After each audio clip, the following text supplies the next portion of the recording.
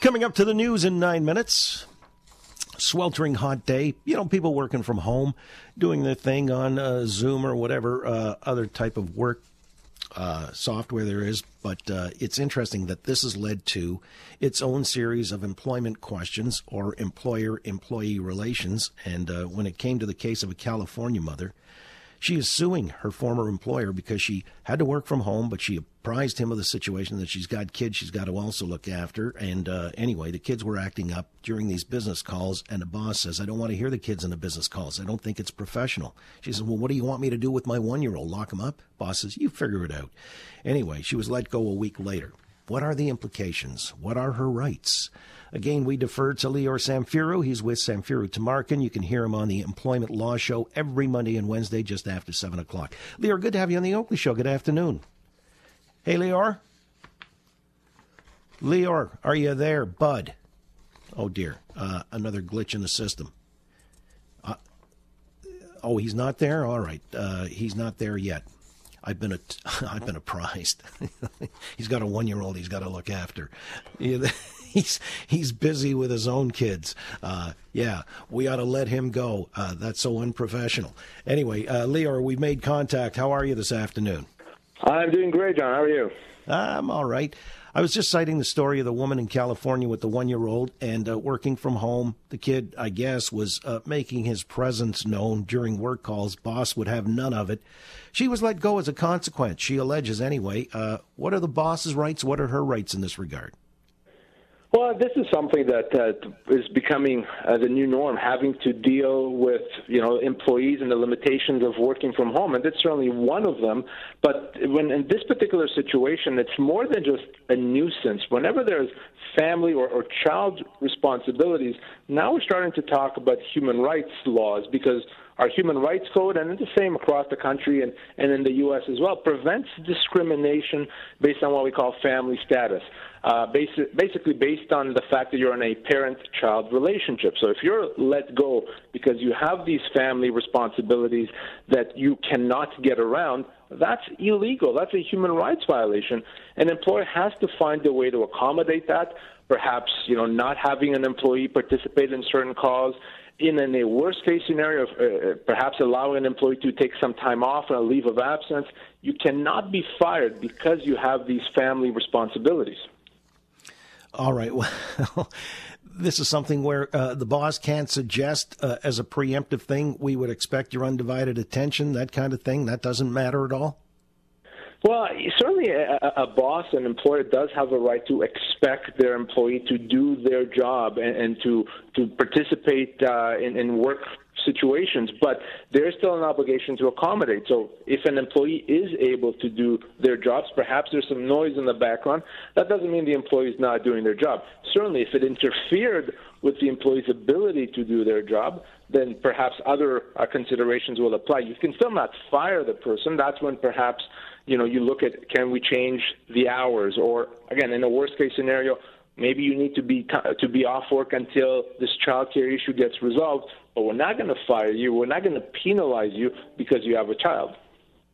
Well, the woman's actually now gone on the offensive. She went to Instagram and posted her daughter holding up a sign says, my mommy got fired because her boss didn't want to hear me in the background. So she's got 15,000 plus likes now on that. It'll be interesting to see how the California courts rule in that case. Again, with Lior Samfiru, he is the employment lawyer. You hear him every Monday and Wednesday after 7 o'clock. Here's another story that made the news, again from the States, where the stepmother of the police officer who killed the black man in Atlanta, Rayshard Brooks, who was running away and used the taser and all the rest of that. She says she got fired because of the connection with her son. In this racially heated moment in time, the boss, I guess, got a lot of blowback that she was the mother or the stepmother of this police officer. She's now suing. She's made that claim. I mean, can somebody be fired for their familial connection?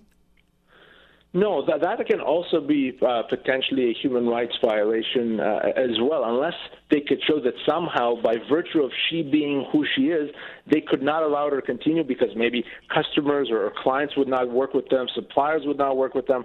So essentially it became beyond their control. And that could be possible, where I'm not letting you go because of your family situation. I'm letting you go because it's impossible to employ you. Those are very different things.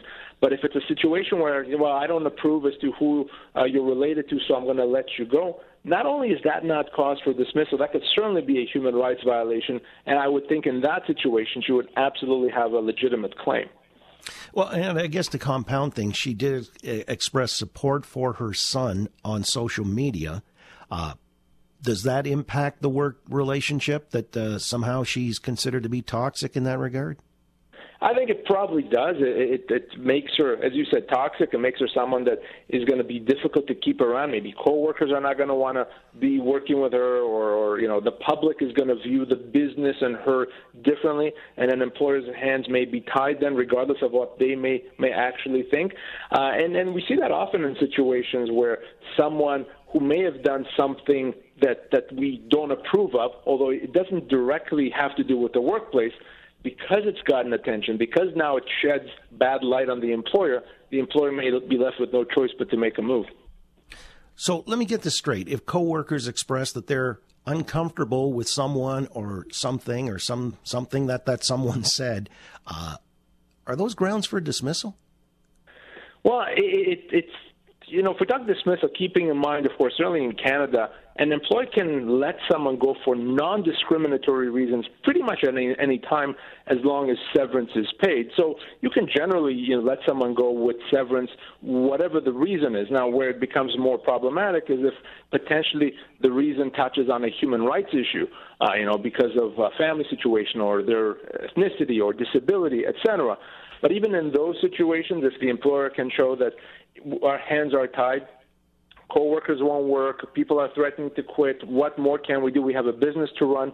In that situation, again, depending on how bad it is, an employer may be able to say that while this otherwise could be discriminatory, we can't shut down the business because of it, so we have no choice but to let someone go.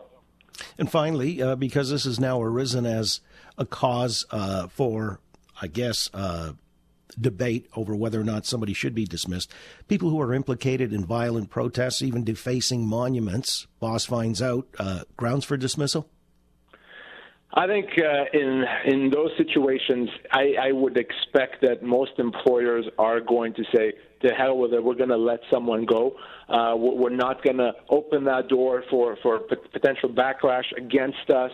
And in those situations, yeah, they may still have to pay severance, but they're not going to face any legal consequence given the type of conduct, as long as they pay them the severance that they're owed. It really is going to come down to that compensation and nothing else.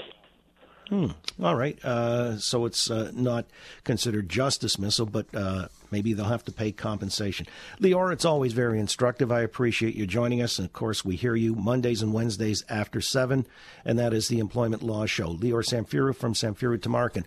All the best. Talk soon. Thank you, John. Bye-bye. You got it. We'll get to the news on the other side. John Bolton is going to join us, former U.S. Ambassador to the United Nations and U.S. National Security Advisor to Donald Trump. He's got a tell-all book. It's mammoth.